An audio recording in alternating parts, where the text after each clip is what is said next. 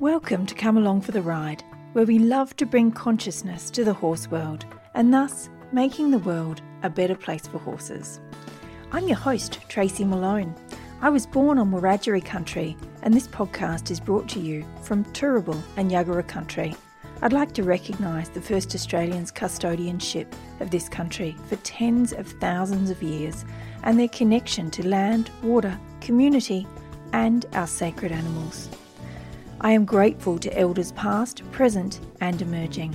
I have great pride to live on country where the oldest known human beings tended to this land. To the conscious horse people who came before me to lead the way, to those who stand beside me in our community now, and for those who will continue after we are long gone, I'd like to say thank you for being a part of the global change we are making to the welfare and training of horses. If you'd like to support the podcast and all the work that Lauren and I do, then you can. Just head on over to patreon.com/comealongfortheride podcast and sign up. From as little as a cup of coffee a month, you can help me keep this podcast going. There are many tiers that you can choose from, and if everyone who listens gave only $5 a month, it would make a massive positive difference to me. There is a tier in there for small business subscription, just like the one Peter Papp took up from Peter and the Herd. This is the one where your business gets a mention each podcast episode. Peter works with equine behaviour and trauma recovery, equine communication, and human and horse relationship building. Peter has had communication with my mare Gypsy, who was the mare with me in the podcast picture. And he was spot on about everything in there, and he helped me a lot. So I can highly recommend his work personally. Peter has also helped some of the listeners of this podcast, all of those who speak very highly of his work. You can contact Peter by looking him up on Facebook under Peter and the Herd, or you can go to the show notes and follow the links there. In this episode, I speak with Alexandra Kurland. Alex is one of the first people in the world over 30 years ago to bring clicker training to the horse world. In this 30 years, she has refined her methods and learned to teach humans in a way that horses love. She is such an amazing teacher, as you will hear. Alex says her ability to teach was taught to her by the horses she has worked with. They all taught her to step back, break it down and take her time, and to not be afraid to take it right back to the beginning if need be. As you can imagine, as one of the originals in the horse world, her wealth of knowledge of clicker training is extraordinary. I am so pleased to be able to bring you this conversation with a true legend of her field. Here is Alex. Alex, thank you so much for joining me on the podcast today. Well, it's my pleasure to be with you. Yes. It has been a long time coming, and I've been so excited to talk to you. But first of all, for those who don't recognise your name, please let us know a little bit about what it is that you do. Well, I teach clicker training. So I'm one of the early pioneers in bringing clicker training into the horse world. So back in 1993, quite a long time ago, I had the very good fortune of stumbling across a mention of clicker training. And for those who aren't familiar with clicker training, if you think about marine mammal shows, for example, and how marine mammals are trained. So you can picture an animal that is swimming in a tank, and you can't put a bridle on it, you can't put a halter on it. How are you going to train this animal? Well, what the marine mammal trainers did is they reached back into some of the science that was coming out of B.F. Skinner's laboratories and from his graduate students, and they started to apply a marker signal, a yes answer signal, a cue that tells the animal, orient to me, and I'm going to give you a reinforcer. So it's saying, when you hear this sound or see this signal, if you will, you know that you've just done something that I really like, and now I'm going to give you a treat. So with the horses, we've and with the dogs, what they started to use was a little plastic clicker. So Karen Pryor, who was one of the very early pioneers in clicker training, she coined the term clicker training because they were using to make the signal for land animals. They were making the signal with a little plastic toy clicker, a little plastic device with a metal tongue, and when you press it, it makes a sharp clicking sound. And with the marine mammals, they would use a whistle. If you have a deaf animal, you might have a hand signal. So the signal that you use itself is not that relevant. But if you are using a marker signal and you are pairing that with positive reinforcement, essentially you are using clicker training. I use a tongue click because that leaves my hands free to do other things, and I always have my tongue with me, but especially in cold weather, I might not know where the little plastic clicker is. So I use a tongue click, and my horses know that signal, they recognize it. They know that when they hear that, if they go into their treat retrieving mode, which might be just standing beautifully still, or it might be stepping forward a couple of steps because they can see from me that I'm going to be delivering the treat at a couple of steps forward or a couple steps back. And then I reach into my pocket and I give them a treat. And because I've just reinforced that behavior, it makes it more likely that it's going to occur again. So it's a just wonderful, wonderful way to train. Our animals become such enthusiastic learners. They love the training. And it's very kind. It's very humane. You don't have to shout at your animals. You don't have to get loud with swinging lead ropes at them or doing any of the other things that we sometimes have been taught to do with our horses. You can just be very conversational. You can be a really good teacher, and you can teach really anything that you want. So it's a great training method. Yeah, and growing. And I've had the good fortune, as I say, I stumbled across it in 1993 when it was not part of the horse training world.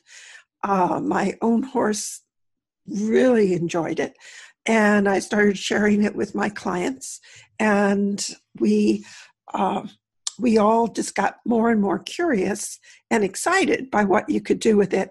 And so I just kept exploring it, and here, almost 25 plus years on, we're still feeling like we're just at the beginning point of what you can teach with clicker training. It's such an exciting field. Yeah. And so you grew up with horses. So you said your horse, yeah. So what were you doing before that? Can you tell us the story of your story with your horse before you found clicker training? I came into clicker training with a background. I was learning classical dressage from Bettina Drummond, who was one of Nuno Oliveira's principal students. I was also learning John Lyon's work, and I was also a team practitioner. So 3 very different backgrounds. One from, Linda was really softer than soft with horses. Lyons is a master of the use of negative reinforcement, but very skilled at splitting behaviors down. But I would say polar opposite, in terms of some of the techniques that he would use compared with Linda's, and then with the classical work, that was another influence again. So very different influences, which I was able to weave together. And my focus, my interest is in balance. It's in using whatever training I am exploring. It's using that to help the horses come into their own good balance so that they can stay comfortable, they can stay sound for not just a season or two, but for decades. That good riding should help horses to become sounder. And so at the core of clicker training, At the core of what I've developed in terms of a clicker training program is good balance. And it's a sense of, and it's good balance isn't just physical, but it's emotional. It's you have to have the emotional well-being of the horse as well as the physical well-being. So yeah.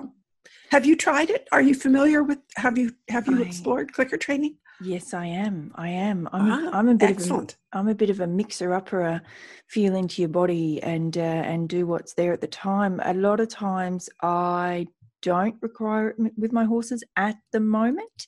If there's something new, I do use it. So I'm a bit of a, and that's more to do with what my body's telling me. If my connection is there with my horse, I don't need it a lot. And sometimes when I'm teaching something new, I like to bring it in.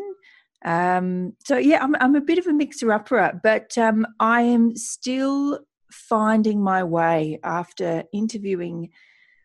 I'm up to episode 80 something now of people in the world, and a lot of them are clicker trainers and some of them aren't. I really love the flow and the mix of trying different things with my horses, and they enjoy it too for some crazy reason. That's probably why they're my horses. They're like, well, she's going to change it up and try lots of different things, and we'll all figure it out together. That relates to what's referred to as the generative theory of creativity. So if I have in my repertoire, if I have A, let's say, and then I also have B, I have those two choices, and I can combine them to create A and B. So I have three things that I could explore.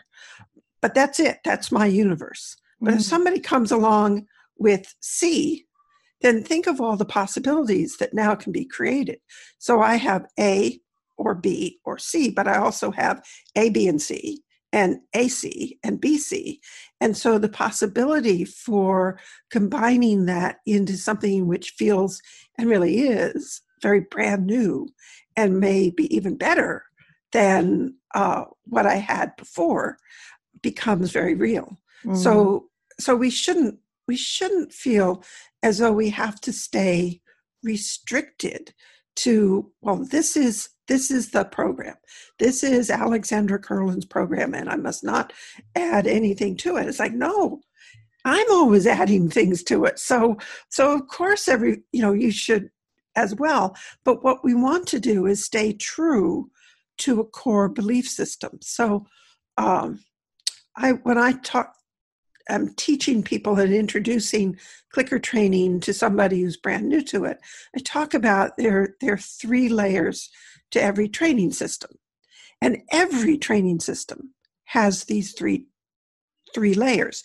They may not be recognized. People may not be talking about them, but they're there. And it doesn't matter if we're talking about something as soft as the Linda Tellington Jones's teamwork, or something that's a much more command-based, do it now, or else type of training.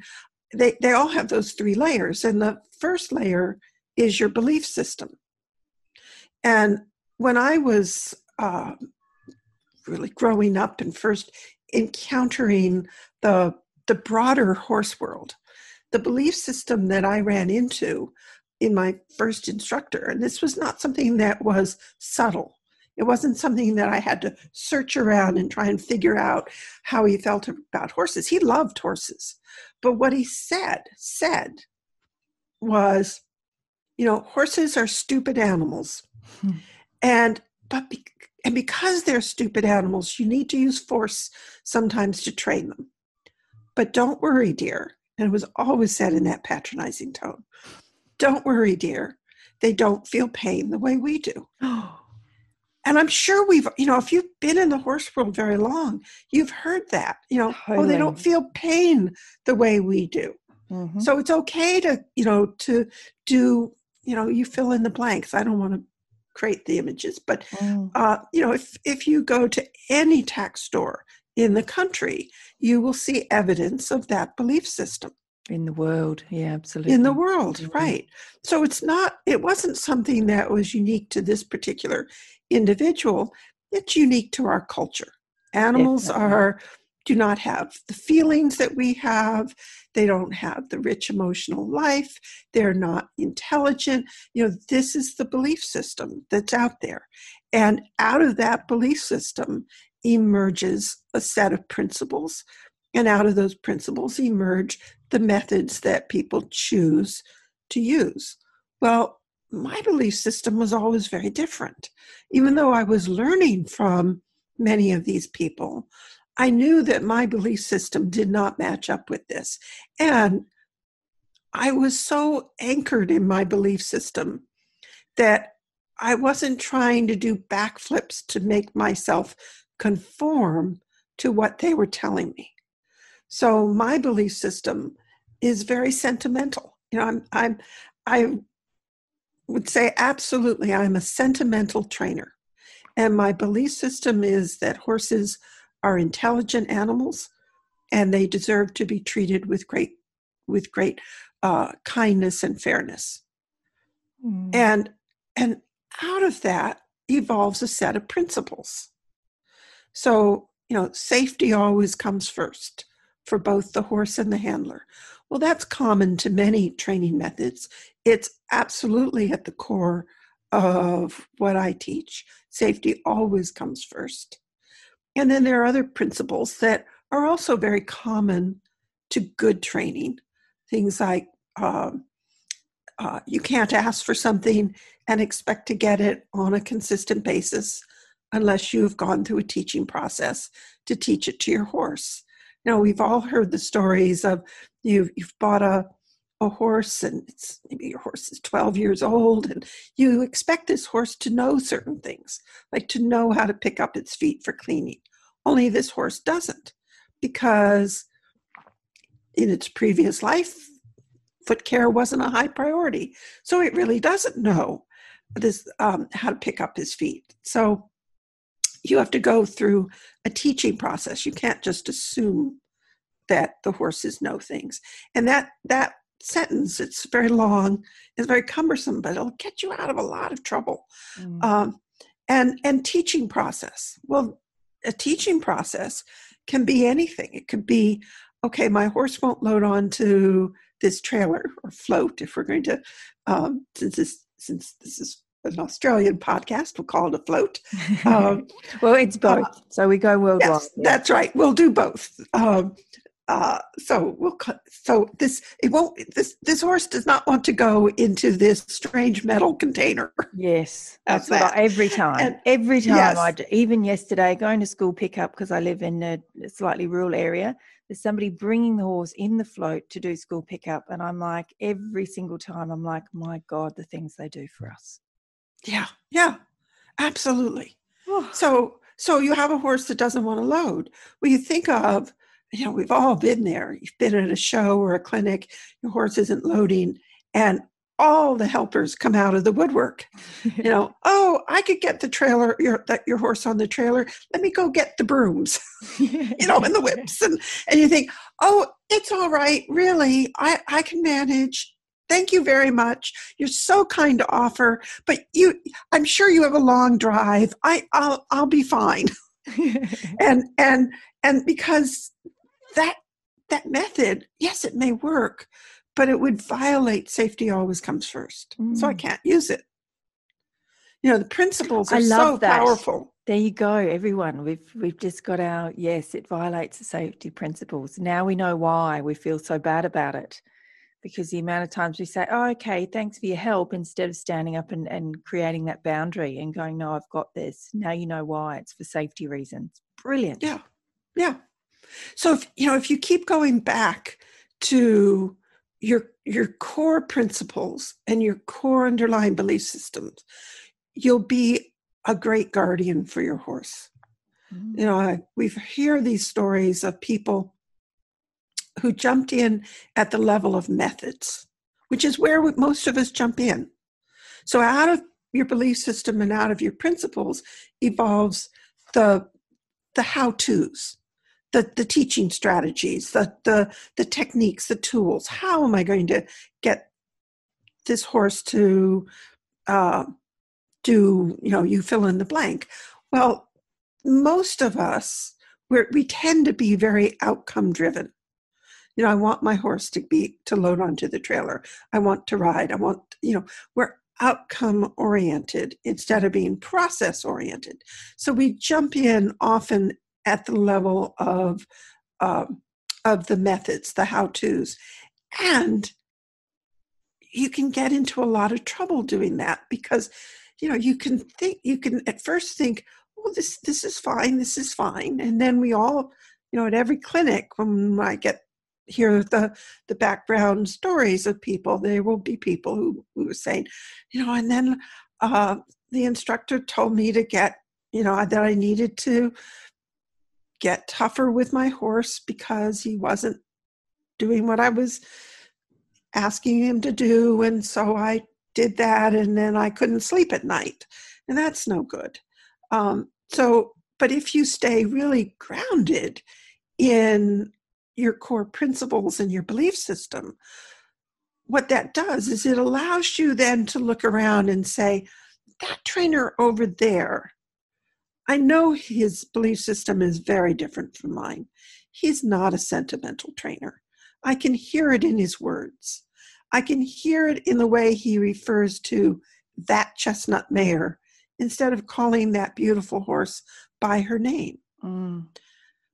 I can hear it. I can hear the belief system revealed in the words that are used. And so, but there's a skill that he has that I need to learn. Or I'm learning how to ride. Maybe it's something I want to learn how to ride flying changes, let's say. And so I need to feel a horse who knows how to do changes, who can move my body and can teach me. But I know that I'm not going to go to this trainer to absorb hook, line, and sinker everything that this person has to teach, because I can see that the belief system is just not a match with my own. Mm-hmm. And so rather than fight against that and make that person wrong, because they're not wrong, they're consistent with their own belief system. They're not wrong, but they have things that I could learn from. So let me go in and learn those pieces, but know that I need to be very protective of myself and my horses so that I can stay true to my core belief system. And when you find a trainer or a training method that matches up with your core belief system, then it's heaven. I mean, that's what happened when I stumbled across clicker training, that it was just such a perfect match. It was clicker training, in a sense, it lets you be Dr. Doolittle. You can talk to your horses and they can talk back. So it becomes a true conversation, that the behaviors that we teach them become the part of the vocabulary, so that I'm not telling my horses what to do. I'm inviting, I'm asking, we're having a conversation. It's a lovely, lovely relationship. Beautiful. So tell me more about that moment when because you were doing the 3 forms of horsemanship beforehand, and then did you attend a show at a sea park or something? No. A friend of mine who bred and trained Irish Wolfhounds, we were having lunch together, and as people who are interested in training do, we were talking about training. And she said, in this sort of offhand way, but of course you've read Karen Pryor's Don't Shoot the Dog. And at that stage, I had not even heard of Karen Pryor or Don't Shoot the Dog. But Karen Pryor was, she and her husband founded Sea Life Park in the late 50s, ran it through the early 60s. And Karen was, she was the one that really figured out how to use the work that was coming out of B.F. Skinner's labs to train their dolphins, because it hadn't been done before. The marine mammal shows were something that was brand new at that stage. And so they didn't really know how to train them. First they hired some circus trainers, thinking that that was maybe the way to go. And the circus trainers get a couple of very simple tricks, but mostly what the dolphins did is they trained the trainers to feed them fish, but they didn't get very far. So Karen really, she was a real pioneer in this work. And in the mid 1980s, I think Don't Shoot the Dog originally was published in 1984. And it's not a training book per se. It's a description, of operant conditioning. It explains, introduces the whole field of, to us, to lay people, to trainers, to parents, to anybody who's interested in behavior, the field of behavioral analysis, but in a very approachable, readable way. And so my friend said, but of course you've read Don't Shoot the Dog. And I've always thought, well, if Karen had called it Don't Shoot the Horse people would have gotten clicker training before the dog community. But it went into the dog world before we brought it into the horse world. Mm-hmm. She said it in such a way that I tracked down a copy, read it, and loved it, because my background was in behavior. So, it really resonated with me. There was so much in it that I understood. I went through it going, oh, of course, that's why, the horse does this, or this person behaves in that way. But the chapter on punishment really stood out for me, because traditional horse training is so punishment-based. It's so correction-based. The horse doesn't respond promptly enough, we escalate. The horse does something that we don't like, there's an aversive consequence. It's that's forms the core of much of the horse training that I was seeing at that time. And Karen wrote about the problems with punishment, and that you always get negative side effects when you use punishment, such as tension, avoidance. You may punish the horse and smack the horse for biting at you, and the biting stops, but it's unpredictable. It may stop for the moment, but then it may come back, or it may come back in expressed in other ways. So you may have stopped the biting, but now your horse is hard to catch. You're spending 40 minutes trying to get near your horse out in the field. So she was really describing the problems with punishment. And I thought, oh, we in the horse world really need to know this. And little did I know that I was going to be the one who was going to be writing so much about it. But I was also very curious about the clicker training that she talked about, but really didn't describe it any depth in Don't Shoot the Dog. But she wrote another book called Lads Before the Wind, which was a diary of her time at Sea Life Park. It's a great read, because it really gives you a sense of how trainers think, the problem solving, the puzzle solving, how a trainer's mind works. It's a great read. And I read that with fascination. And it still wasn't really a how-to. And then my friend lent me an article on something completely different. I don't even know what the article was about. But down in the very corner of the page was a little tiny, one of those quarter-inch advertisements for video, VHS. This was a long time ago. Mm-hmm. Video that Karen, that Karen had produced with Gary Wilkes, who was a canine behaviorist, and they had teamed up to do some seminars for the dog community. So I sent away for that, and there was it was just they filmed it during a seminar, so there was a lot of talking, basically. But then there were two things that really just ignited my imagination. One was Gary did a demo of a 12-week-old Mastiff puppy. And he taught this puppy using basically a food lure to sit, and then to lie down, and then to stay down while he walked around this puppy. And he did it in a matter of minutes, and he never touched the dog.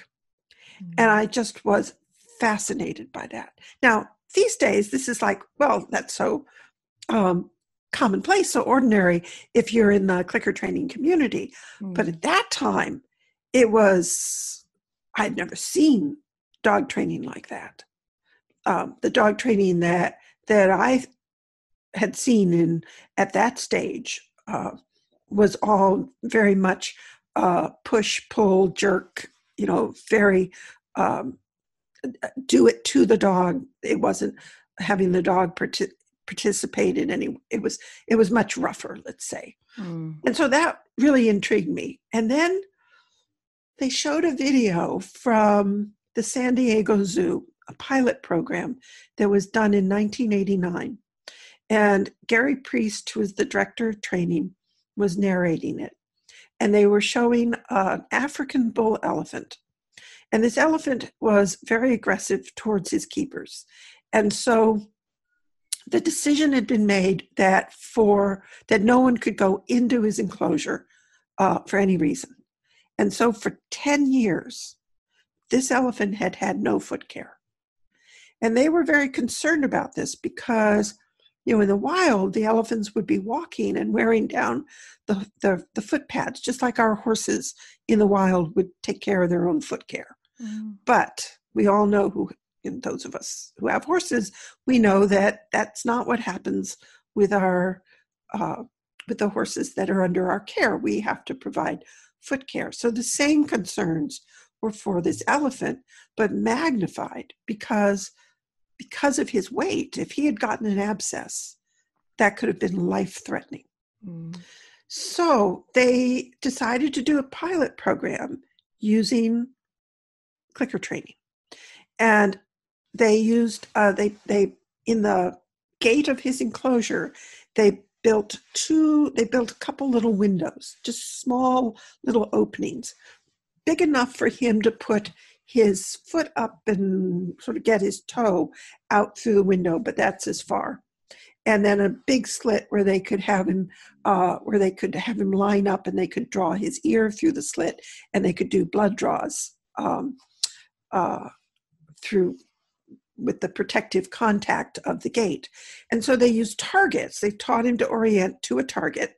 It's sort of funny, I'm sitting here reaching my hand out, holding up a target, but none of you can see it, of course. But in any event, you can all imagine. So they had these long fiberglass poles with a sort of foam target at the end of it. And they taught this elephant to orient to the target. And it took a while because A, they were brand new to this technology, and B, this elephant had no history of learning, so he frustrated really easily, and it was slow going. But eventually, they got him so that he could follow the target and orient his body up to the gate and put his foot up through the enclosure where the keepers had access to it, but there was protective contact and they could do the trim. And they showed on this video, they showed the elephant turning and backing to the gate and lifting his hind foot up through the enclosure for his first foot trim in 10 years. Wow. And Gary stood there and said, I can't express to you enough how aggressive this elephant is actually. And he's doing all of this for the social attention and a bucket of food treats. And I looked at that and I thought, we in the horse world have a lot to learn. Because we all know, what would happen if a horse is saying no to foot care. It's the 3 men and a boy and a chain over the nose to get the job done. So we in the horse world had a lot to learn. But those images were enough for me to go out to the barn to experiment. So I got a clicker, I got treats. My horse at the time was laid up with foot abscesses, oddly enough, foot abscesses in both front feet. So he couldn't walk. There was, and he was a very fit horse who was used to 24/7 turnout. And here he was confined because of the abscesses. And I wanted to do something to keep his mind engaged. And so I thought, great opportunity to explore clicker training. And I went out with to the barn. He couldn't walk, so there wasn't, what am I going to ask him to do? And what he could do was orient to a target. So I looked around the barn for something handy, and I used a dressage whip because that was handy. And has never been the whips had not ever been used harshly. So for him, it was a neutral object, and he oriented to it. I clicked, I reinforced him. He thought it was a cool game. I thought it was a cool game. And as he became more comfortable and could start to do more, I just started reshaping everything that I had ever taught him. And he had quite a large repertoire. So as he came back into work, I was drawing on this background that I had, drawing on all the things that I had taught him. And he was a fascinating horse to be the pioneer, the sort of that first horse into clicker training, because he knew a great deal, but he had a lot of behavioral issues because both of his stifles locked, and they locked hard and fast. And they had locked all of his life. They had locked basically since birth. And so that locking of the stifles had created enormous challenges in his training. So I had a horse who was mobilized into Piaffe, who understood lateral work, but who also could blast out of my hand, because in order to relieve the pressure on his stifles when they locked, he would need to blast forward to get them to release. And so I had enormous behavioral issues in a very, this sort of odd paradox of this really well-trained horse who was at times very, very dangerous to be around because of a physical issue. Yeah. And what was so interesting, so he was 8 years old at that time, and his stifles had been locking for 8 years. And through the winter, I reshaped everything that I had ever taught him, including Spanish walk. And he really started to own the work that I was showing him.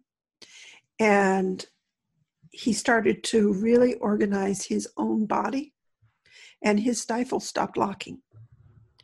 And that's when I really got interested, because what it showed me was clicker training was much more than a training method. Much more than just another way to teach a horse to pick up its feet or to get him on a trailer. That clicker training really reaches deep, deep into the animal's mind. And so you are not just teaching a behavior, teaching a set of skills. You're doing something that's much more profound than that. And to see this transformation in a horse that I had known since birth was really astounding to me. And so I've stayed curious and interested and really hooked on clicker training ever since, because I just keep seeing these just amazing changes in horses, and connections and relationships in horses, that we are reaching deep to them and they can reach back to us. And it's just really neat. Can you explain that a little bit more? I know what you mean by you reach deep, but can you really explain that for listeners to really understand? Because I think it's so important to understand.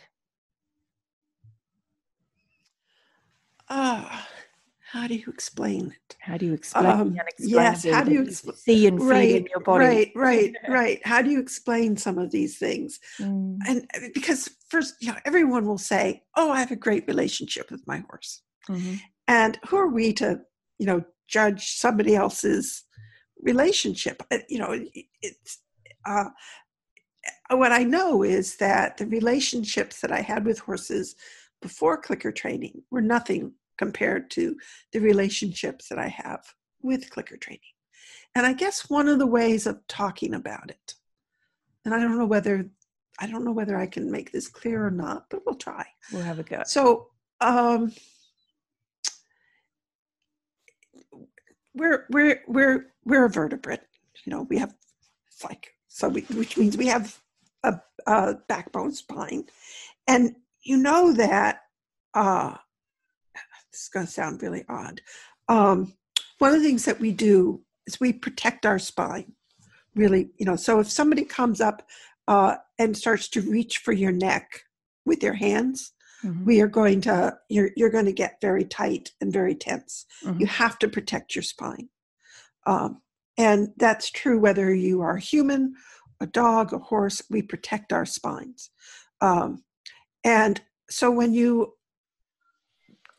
are approaching a horse with a method that is somewhat aversive, there's going to be a part of them that keeps you on the outside. So even if they get soft, they're going to keep you out. They're going to keep you on the outside of them because they have to protect themselves. They have to protect their spine. So you may be sliding down a lead or sliding down a rein, and they may be complying, but they'll be keeping you out in some way so that they are, to the best of their ability, keeping you from hurting them, keeping you from hurting their core. But when you gain their confidence that when you slide down a lead, when you reach out to touch them, that it is with kindness, that it is to communicate, and that you are explaining, not demanding. They start to let you in. And when they let you in, and they let you into their spine, and they let you into their core, and they let you into their heart, then it is a relationship like no other. That's when you become like the centaur, when you ride, and it feels truly like you are two nervous systems joined. Wow, I got that. I felt it in my body. That was beautifully explained. Thank you. Yeah. And I don't know if that, I think that relates if you have a framework for connecting to it. Otherwise, it may just sound like nice words, but it certainly gives you something to search for. I think, years ago, when I was studying with Linda Tellington Jones, and this was a long time ago, and she was showing me some of the hand movements that you do in her body work. And so she was standing behind me, and with her hands, she moved her hands along my back in one way, and that felt okay. And then she moved her hands in a different way, and it felt just enormously different and so much better. And I turned to her and I said, "Linda, what did you just do?" And she said, "Well, I breathed up through my feet." And I thought, okay, that sounds just lovely, but I don't know what that means. I don't know how you do that, because at that time, when I was little, I always had hay fever, and so I was always congested. I was always stuffy, and so my breath, stayed didn't even get down in my lungs, is how it felt like. And so, and besides which, I'm a biologist, so I know that you breathe with your lungs. You don't breathe with your feet. My goodness. Yeah. Yeah. So those words didn't mean anything to me, but I knew that they meant something to Linda. So I went in search of what it means to breathe up from your feet. And I now know what it means not only to breathe up from your feet, but to breathe up through the ground. And so those words very much have meaning for me. And so what I would say is, if when you're listening to this and you think, I don't know what it means to have a horse let me in. I don't know what it means to have a horse let me into their spine, but it sounds like a wonderful thing to have happen. Then you start going in search of what it would be like to have a horse let you in. What are the processes? What are the things that you could learn that would take you to a deeper understanding of those words? Beautiful. Yeah, imagine if we all just breathed from our feet before we went to see our horses, like even just walked into their paddock or their field or their stable or stall, whatever. Yeah. Even that would just make a change. Yes, because that would put us into horse time and horse space. You know, that whole jangle of the world, to just take that moment to let the jangle of the world drop away. And as it drops away, then you step out of that into the being that you are that connects to horses. Yeah, wow. Another of our small business subscribers for this podcast is the Heart Horse Box. Heart Horse was created by friends Tista and Charlotte, who found a beautiful spot to place themselves in the horse business world. They have created a safe online community environment outside the noisy world of social media, where you can dive in and speak openly with heart-minded, conscious horse people of all disciplines and breeds.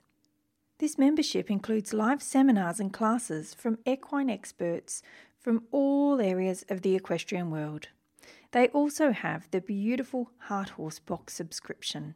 I do love this one as it's centered around you, the conscious horse person, receiving nourishing gifts for you, as Heart Horse understand that you are already taking amazing care of your horse and they want to make sure you are doing the same for yourself. I am thrilled to let you know that if you go to hearthorsebox.com and use the code Eden River, you will receive a 25% discount on your first month of the Heart Horse community membership. And that one is international. That's one for everyone in the world. You may also like to check out their Heart Horse podcast.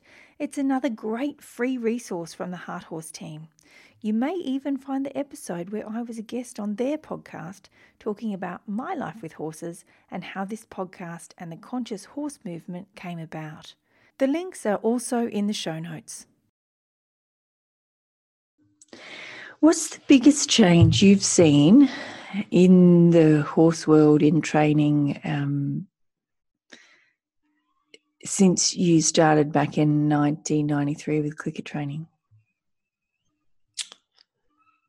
I don't know that I really have an answer to that, because my focus is very much on the clicker training world. And I don't really look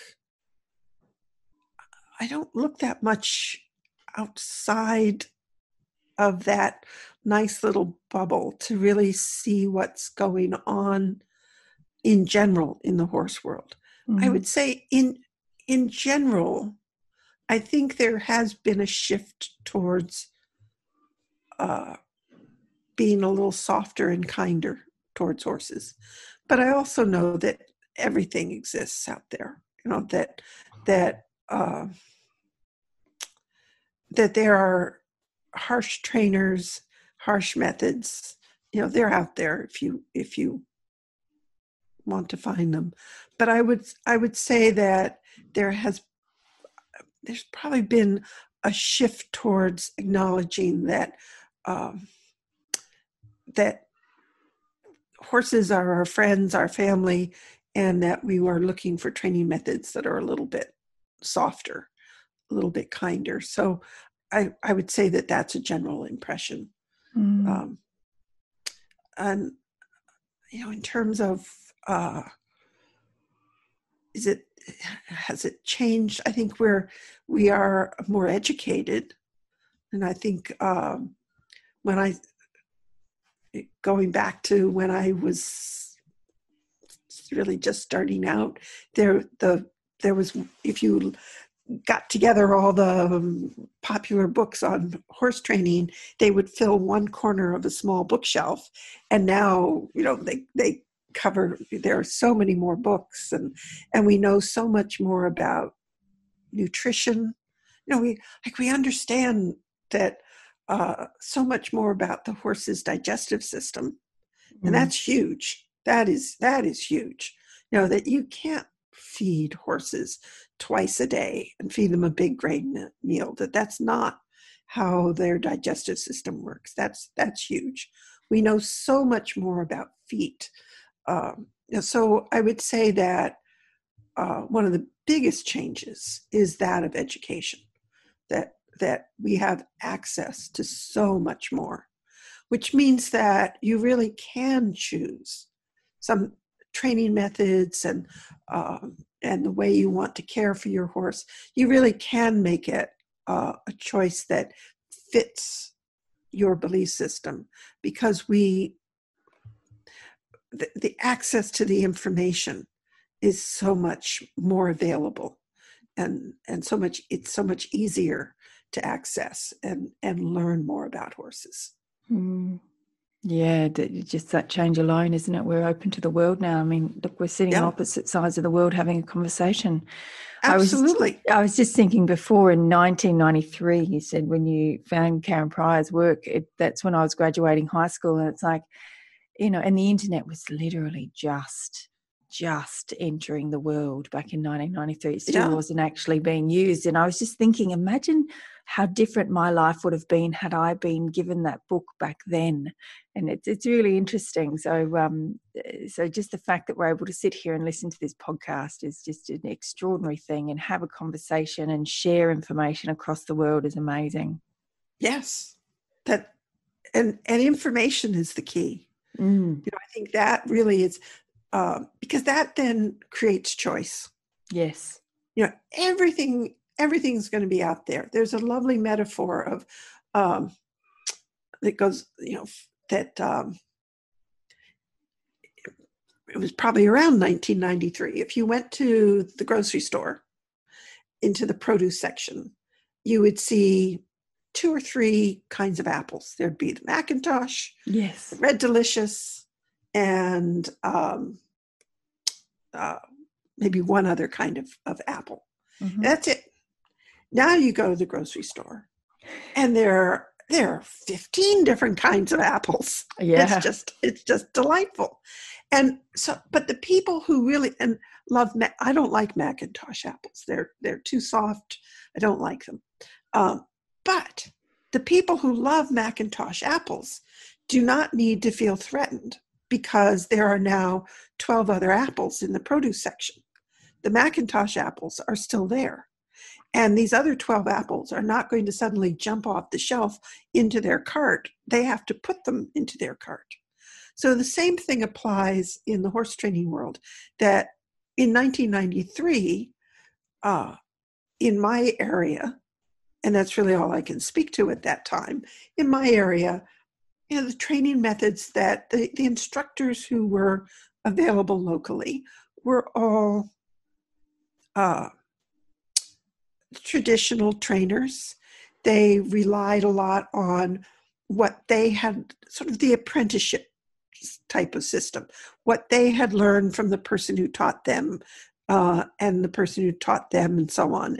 But there was no real science behind it. There was nothing that was testable. It was just, well, this is the way it's always been done. Yeah. And sometimes that's good. Sometimes the way it's always been done is a good way of doing it. And sometimes the way it's always been done may not be the best way, but still. So that's how things were passed on. And now we have so many more choices. Mm-hmm. So there are tough training methods out there. There are really soft, kind training methods out there, just like there are all these apples in the grocery store. And so I can pick and choose. And that, I think, is a really good thing, that when you say what's one of the biggest changes, I would say one of the biggest changes is the amount of choice that is on offer. Of course, with that brings just that other thing up. Well, how do I choose? How do I choose? There's so much, and there's so much to learn.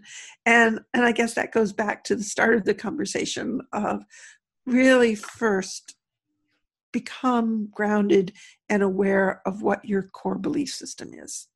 Yeah, that's the most important part. Yeah. How do you feel about animals?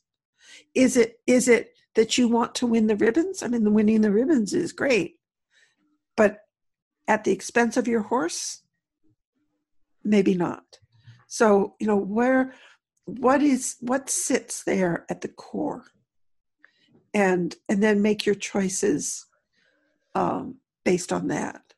Yeah. And that'll put you on a path, because what will begin to happen is, you start down one path and you'll encounter like-minded people, and they'll share with you, oh, I heard of this great book you should read, or, I know you're looking for a farrier, and I've got just a great farrier. She's so kind to the horses. And you just keep finding more things that are a match with what you like, as you stay, if you begin with that as your core of what will let me sleep at night. Yeah. And how do I really want to be with the animals that are in my life? How do I view them? Mm. Is this just a tool, or is my horse truly my friend? Big differences. Yeah, absolutely. And once you get under saddle, do you... Okay, so a while ago, I interviewed Professor Paul McGreevy from the Equitation Science Institute here in Australia, and he's done some extraordinary work, and his team are amazing. They've actually just scientifically proven two things about whips. One, they're not needed to make a horse go faster in horse racing, and two, that horses have exact same sensitivity as humans when it comes to being whipped. So when you whip a horse, it feels exactly the same as it would if you were being whipped yourself. So they've done some amazing work. In my interview with him, he talked about, because they use a mix of both positive and negative reinforcement, and they're knowing when they're using each, and they're basing it all on science. And he says that when you were under saddle, and this is a while ago, and I'm going from memory, and a lot's happened since then, so I may get it all wrong, so excuse me if I do, but he basically said under saddle you can't use positive reinforcement as much because you don't get the forward movement. And I know you're the person to talk to about Well, he's wrong. I knew that. I just didn't know why. So, how's that for being blunt?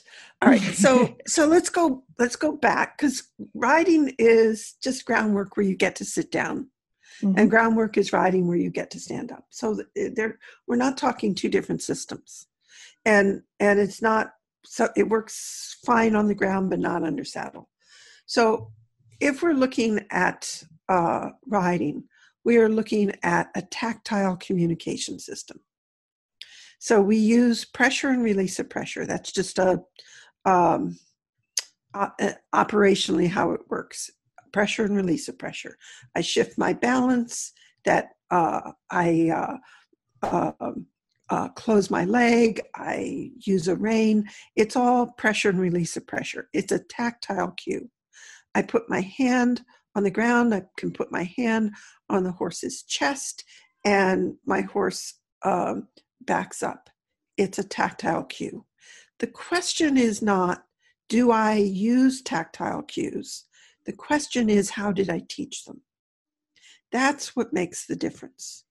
So let's take teaching a horse to back up.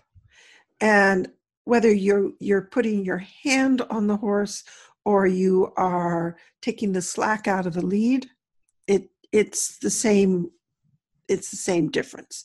So I'm going to use what I refer to as shaping on a point of contact, which means that I'm going to take, let's say we're using a lead.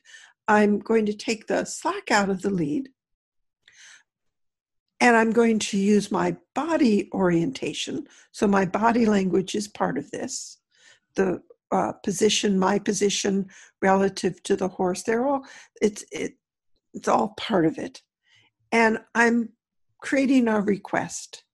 So it's an invitation to back up. But let's say my horse doesn't understand the invitation yet. He's aware that my hand is on the lead. He's aware that I'm orienting facing him so that it's like the front door is closed because of my body position.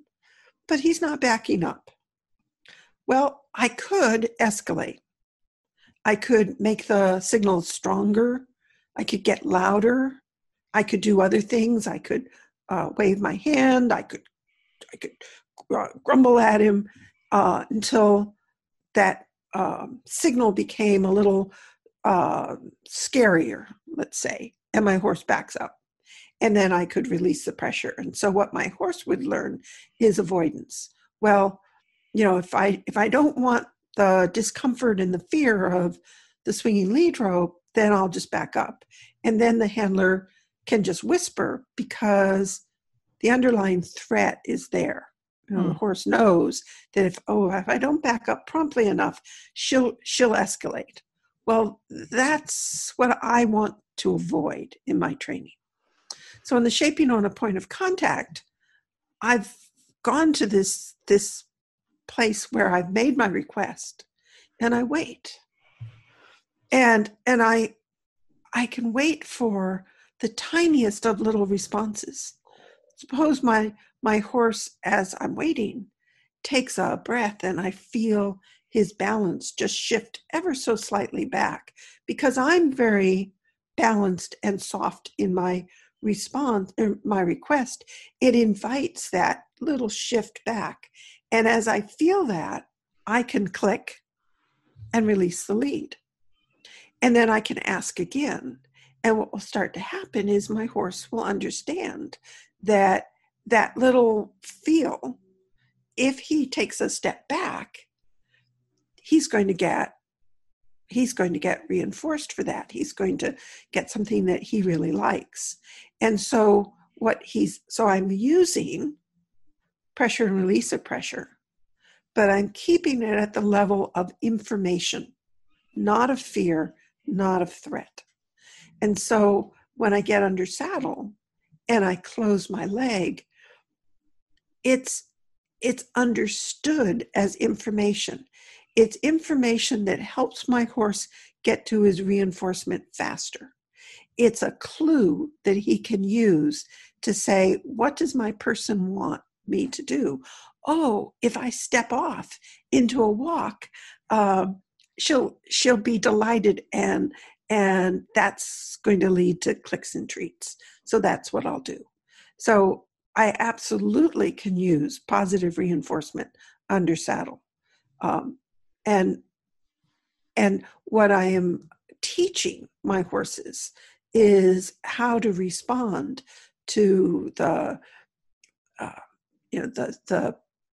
tools that we use. So as a rider, I don't have to throw everything that I've ever learned about riding away in order to use clicker training under saddle.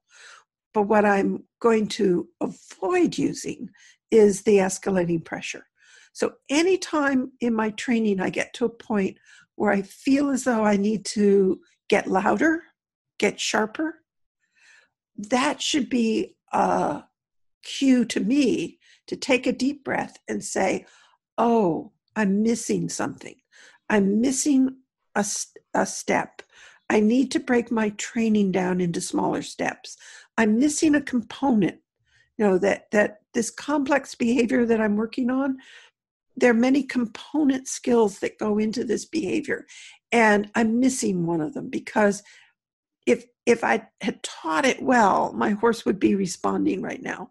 So let me go have a cup of tea, think about my training, and then come back and teach the underlying components, and then I'll get the response that I'm looking for. So instead of escalating, we take that as the cue to look at the training in smaller steps and to teach the underlying components. And so how would you teach that for forward movement whilst riding? Well, I would probably begin on the ground. So, I don't generally every question takes you back several steps. So you'd go back several steps. So let's go back to the very first lesson that I generally teach horses. So there are 6 foundation lessons that I teach in the clicker training, and they are backing, head lowering, what I refer to as the grown-ups are talking, please don't interrupt, which is your horse can stand in stillness next to you with his head between his shoulders, even with your pockets full of treats. Mm-hmm. Standing on a mat, happy faces, which is ears forward, a nice relaxed expression. What am I leaving out? Head lowering, targeting. Okay, I think that's 6. And it's not this is the order in which I teach things. It's not a checklist. Yes, my horse targeted once. I'm done with that. Now let me get to the fun stuff. These are behaviors that are your building blocks. Mm-hmm. They give you the component skills that let you teach other things. So there are 3 phases to clicker training. The first phase, you're going to introduce your horse to the clicker so that he understands how to use the marker signal, the information that the click provides. You are introducing the use of food as a reinforcer, so you're building good manners around that. You as a handler are learning how to build duration, how to chain behaviors together into longer sequences. The foundation behaviors really teach you how clicker training works. And the end result is a horse who has just really pleasant, good ground manners, a horse that's very safe and very pleasant to be around. And then you use the clicker training to teach what I refer to as the universals. These are the things that it doesn't matter whether you ride English and somebody else rides Western, or you want to ride dressage in an arena and this other person wants to be out in the backcountry, or you don't even want to ride. It doesn't matter. These are things that we all need to do to teach our horses, things such as grooming manners and foot care, haltering, leading, just basic leading, all the husbandry things, accepting fly spray, putting on a fly mask, blanketing, medical care, that would all sit within the universals. And then you move from, and you would use the foundation lessons to help you teach the universals. So for example, one of the foundation lessons is we teach horses to stand on mats, to go to a mat, to stand on a mat, to stay on a mat. Well, that's really handy if you want to teach grooming, if you want to teach saddling, if you would like your horse to stand still while you treat a wound. Staying on a mat is a great skill to have.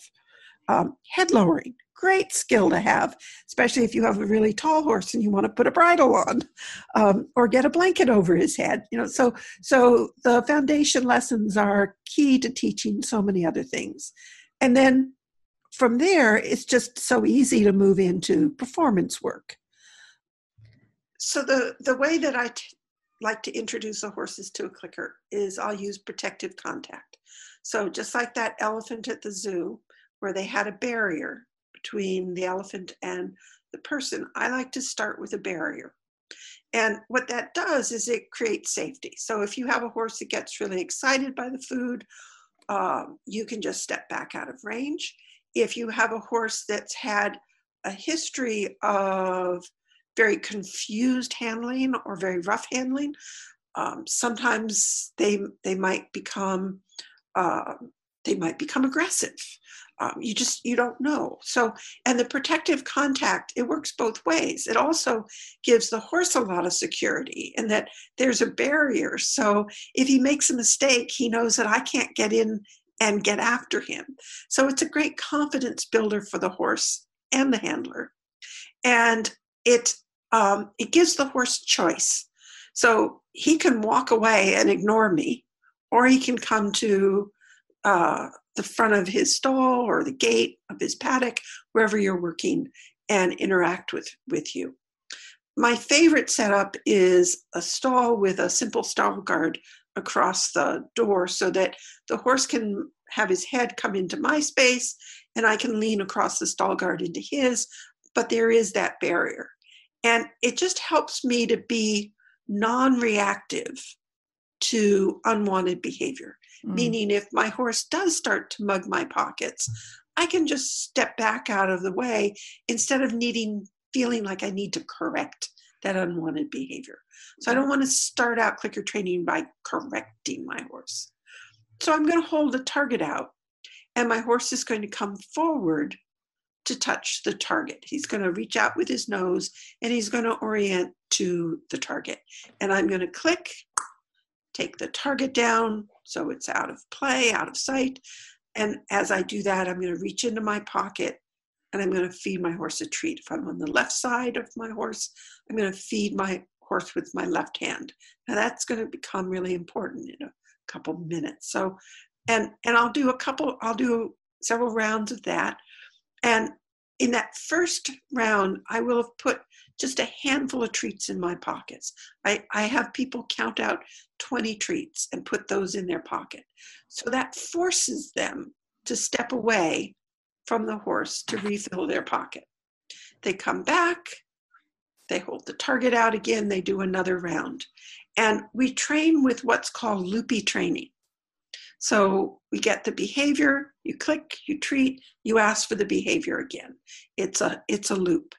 And the mantra of loopy training is when a loop is clean, you get to move on. And not only do you get to move on, but you should move on. So it helps you to know when to change the criteria. So my horse is now coming up. He's touching the target. I click and I give him the food, and everything is as I would like it. There's no unwanted behavior there. So I need to move on a little bit. Well, one way I can move on is when I click, I can reach into my pocket and I can turn towards my horse and extend my hand out past the stall guard. So he has to take a step back in order to get the food. And I'm not pushing him back. I'm not shoving him back. It's almost as though there was a food bucket hanging on just on the other side of the stall guard that I'm dropping the food into. And he's going to read that body language and he's going to back up. And then I'm going to rotate my body and hold the target out so he comes forward. And I'll click as he orients to the target. And then I'll reach into my pocket. And as I'm reaching into my pocket, I turn and extend my arms so my horse takes a step or two back. And so what he's learning is the body language of Liberty work and the body language of leading and lunging and basically anything you would want to do on the ground, that I can open the front door by rotating my body and that's when I'm presenting the target forward. It's almost like you picture a central rod going through your body from the top of your head down, and you're just rotating around that central rod. And so I can rotate and open the front door and invite my horse forward, or I can rotate and close the front door and invite my horse to back up. Mm-hmm. And so I can take that core body language and step into a stall with him, or into his paddock with him, and then use that to teach basic liberty work. Can you walk forward with me? Can you stop and take a step or two back? And can you come to a standstill? I can attach a lead, and using that core body language, begin to introduce him to the communication system of the lead. And so as he learns that, the communication, the cues, the requests to, I would like you to go forward now, he's learning those. And so when I get under saddle, I'm carrying all of that with me to the ridden work. And so he's going to already know how to respond to go forward cues. And I can add other things in. I can put targets out, so we go forward to targets. I can put mats out, so we go from mat to mat to mat. There are lots of strategies that we can use that encourage forward movement and that really teach that lovely let's go forward. And then I have to think about one of the core training principles, which is for every behavior you teach, there is an opposite behavior you must teach to keep things in balance. So if I teach my horse to go forward, I want to remember to also teach him to stop. That's always useful. Yes, most yes. Definitely. Yes. Yeah. So, it's clicker training is a program. So for me, it's not you can use it as a tool. Yeah. You could say, I have a horse who doesn't know how to pick up his feet, so I'm going to use the clicker training to teach my horse to pick up his feet. So you can use it as a sort of a one-off tool and then go back to what I would call business as usual. You can use it it's what I refer to as sugarcoating same old, meaning I'm going to use what I know, and when my horse responds in the way that I want, I'm going to click and treat. So I might use a crude example. I might bump him with my legs, and when he walks forward, I'll click and reinforce it. So he knows that that bump of the leg leads to him getting a goodie. And so maybe he'll be more responsive to my leg. And I say that, we're reinforcing, we're using it, we're basically sugarcoating same old. Mm-hmm. And that sounds like I'm sort of disparaging that, but I'm not. When I think about taking a pill, I would much rather swallow a sugar-coated pill than one that's just the bitter medicine inside. Yes. So, and if, it's a great way to get your feet wet in clicker training. That, if you've been around horses, you have skills. You know how to ride. You know what you've learned, and so rather than just throwing all of that away, you can begin by piggybacking the yes answer signal of the click onto what you already know. And then as you begin to explore it, you'll explore some of these other teaching strategies, some of the being able to free shape behavior using targeting, this rich world that clicker training includes. But for me, when I think of clicker training, for me it is a very organized, very systematic, very detailed training process that takes you layer by layer by layer, because what we want to be is constructional. So the clicker training, as I teach it, as I think about it, it is what is referred to as constructional training. So we are looking at the underlying component skills of a complex behavior, and we are teaching those skills first. And so you are teaching a skill before you use a skill. So for example, if I want my horse to walk up to a mounting block and stand next to a mounting block while I get on, think of all the components, all the underlying assumptions that we're making about what that horse understands when we ask a horse to walk up to a mounting block. Just beginning with, does he even know how to stand still anywhere, never mind next to a wooden box. So what we're doing with the clicker training is we are really looking at all of those component skills, those underlying component skills, and learning how to tease a behavior apart into those components, and we teach those first. Wonderful. I've interviewed many a positive reinforcement or clicker trainer, and your ability to break it down and teach it in a way that is so easily understandable is amazing. Like, it's I don't know if it's years of practice or just your ability to teach and lay the foundations. You've been clicker training us almost, because I ask a simple question, but you take us back and you show how and why. And there's a lot of times where people are very negative about clicker training because they say it doesn't work. My horse becomes this and quite aggressive. And I'm like, yeah, but that's not the clicker training. That's our misunderstanding of the use of it. And you've just explained why, because I asked a question about forward movement and you took me back to where it begins. And that is the key, I believe, to using clicker training and having it be successful. Yes, absolutely.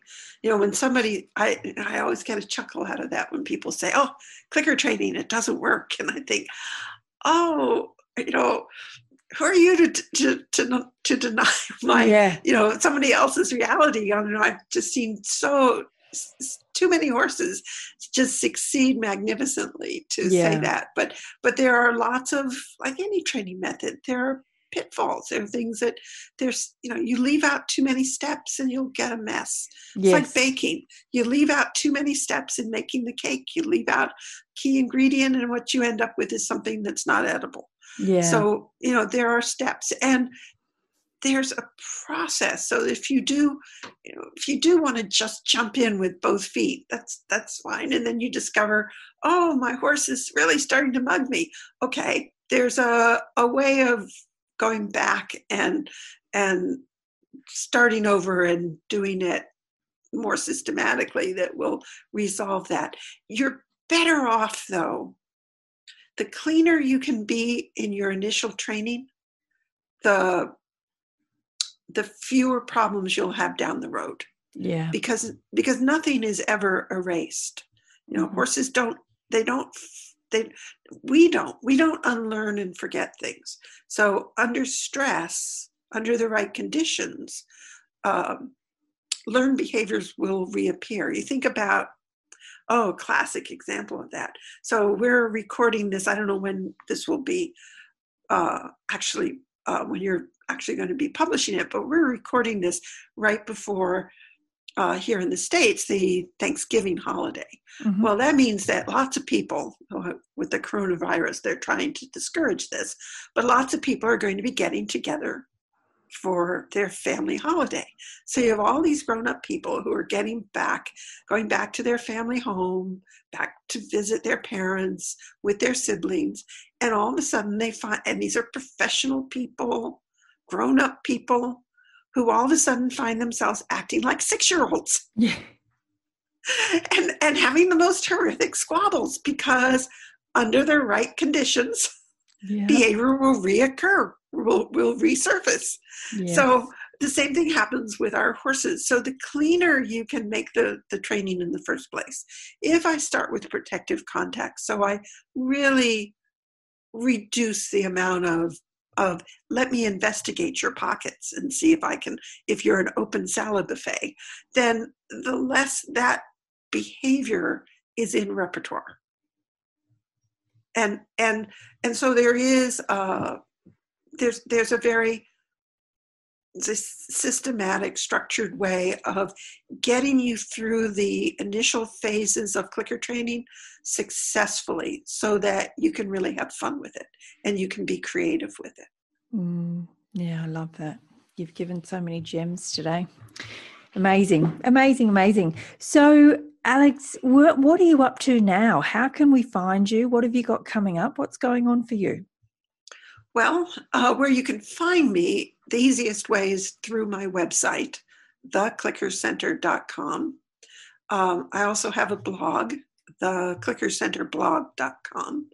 And I have a podcast, equiosity.com, in which if you think of equus plus curiosity, you come up with equiosity, which we talk about clicker training a lot. And then I've been doing, because of the virus, I've been doing a lot of virtual clinics. So, that's been really fun. Last March, when the shutdown occurred, I was like, oh, what are we going to do? What's going to happen to the clinics?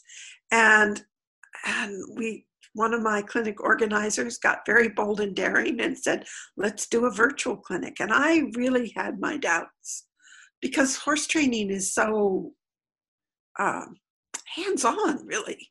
And the fun of clinics is having a group of people getting together and not sitting not at your computer. But we've been doing these virtual clinics, and they are phenomenal. And in many ways, the learning that comes out of them is even more powerful than being there directly with the horses. And it has meant that I can work with people with their own horses in their home environment.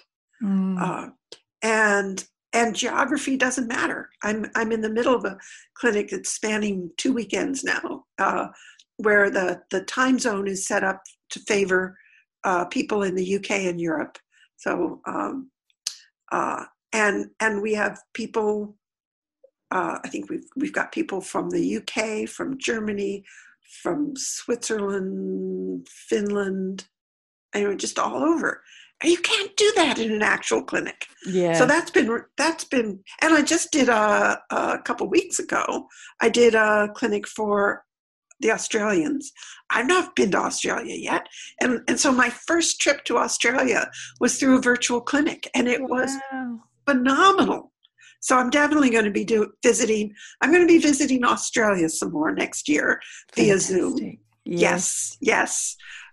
So all of that kind of information is found on my website, and so that's really what I've most recently been up to, is figuring out the virtual clinics. They're tremendously more work than an actual, for me, because there's a lot more preparation that goes into them. And so they're great, but they're a lot of work. And then I also have another podcast called Horses for Future, in which we look at what horse people can do to help mitigate the climate change crisis. And that's something that is, for me, really near and dear to my heart. So that's, I've had to take a little hiatus from the Horses for Future podcast, because their life was just getting crazy. But I will be getting back to that soon with a new series coming up. So that's been an important addition to everything. Yeah, you're a woman after my own heart there. I'm very passionate about it as well. And I've actually been thinking of doing an Australian version of a similar thing, because we're a little bit different with our climates and grasses, etc. here. So I've been. But the concept is the same, because it's we need the biodiversity, and we need to sequester carbon in the soil. Yeah. And we can it's by really taking care of the land that, because the one thing that horses require is land. Yes. So horse people are stewards of a lot of acres. Yes. And if we start thinking about how are we caring for the land that we have stewardship over, are we maintaining our pastures well? Things like the Equicentral system from Jane Myers, and what are we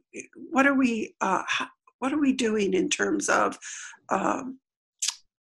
hedgerows and mowing the verges? And I know that for much of Australia, fire hazard, so we have to take that into account, et cetera, et cetera. But are there ways that we could be contributing by sequestering more carbon in the soil? And by doing that, we can also be helping with drought conditions because soil that is healthier, the water can penetrate deeper. So instead of just running off the land, it's actually being absorbed into the soil. And, there are just so many advantages that you start learning about. And that's really what some of the things that I've been exploring in Horses for Future. Because this was, for me, a journey of discovery. Okay, here's the basic concept. Now, how do we go about doing it?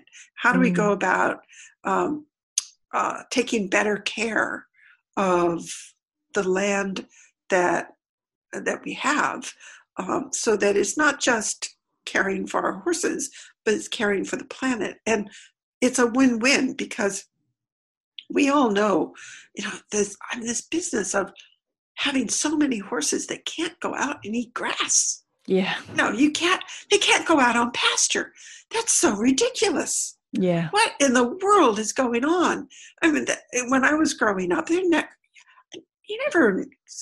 didn't encounter the colics and the laminitis and the Cushings and so on that we're seeing now.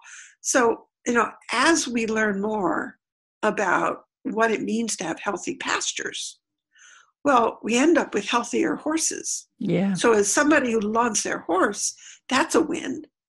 And then we end up sequestering more carbon in much healthier soils, and that's a win.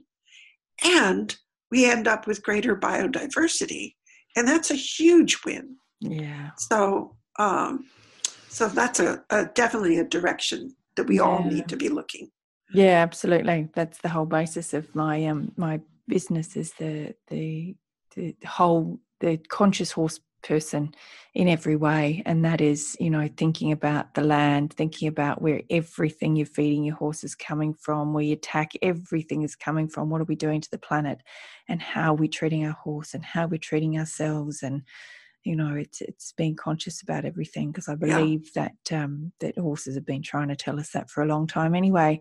So we may as well start listening sooner rather than later. Yes, because right now we're getting to the point where the planet is shouting at us. It is. and that's not good. Definitely not. Well, Alex, it's been such an extraordinary pleasure to talk to you, as I knew it would be. And I would like to thank you for your time today, but most especially thank you for everything you've done and are going to do for the horse world and the planet. You're extraordinary, and I'm so grateful that you're in the world doing what you're doing. Oh, well, thank you. What a lovely thing to say. It was a delight today. It's always a delight to share this work. Yeah, it's good for the horses, so it's great to share it.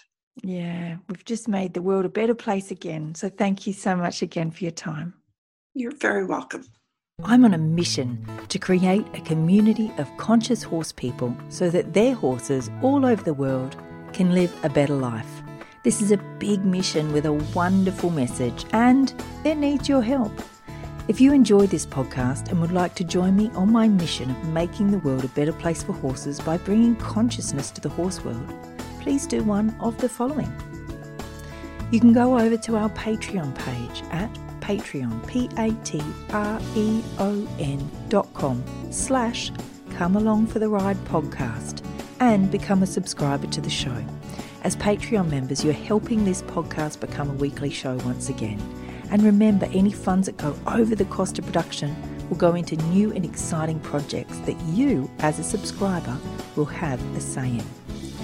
You could also pop over to EdenRiverEquestrian.com and see our range of sustainable, ethical and organic gear for both horses and humans.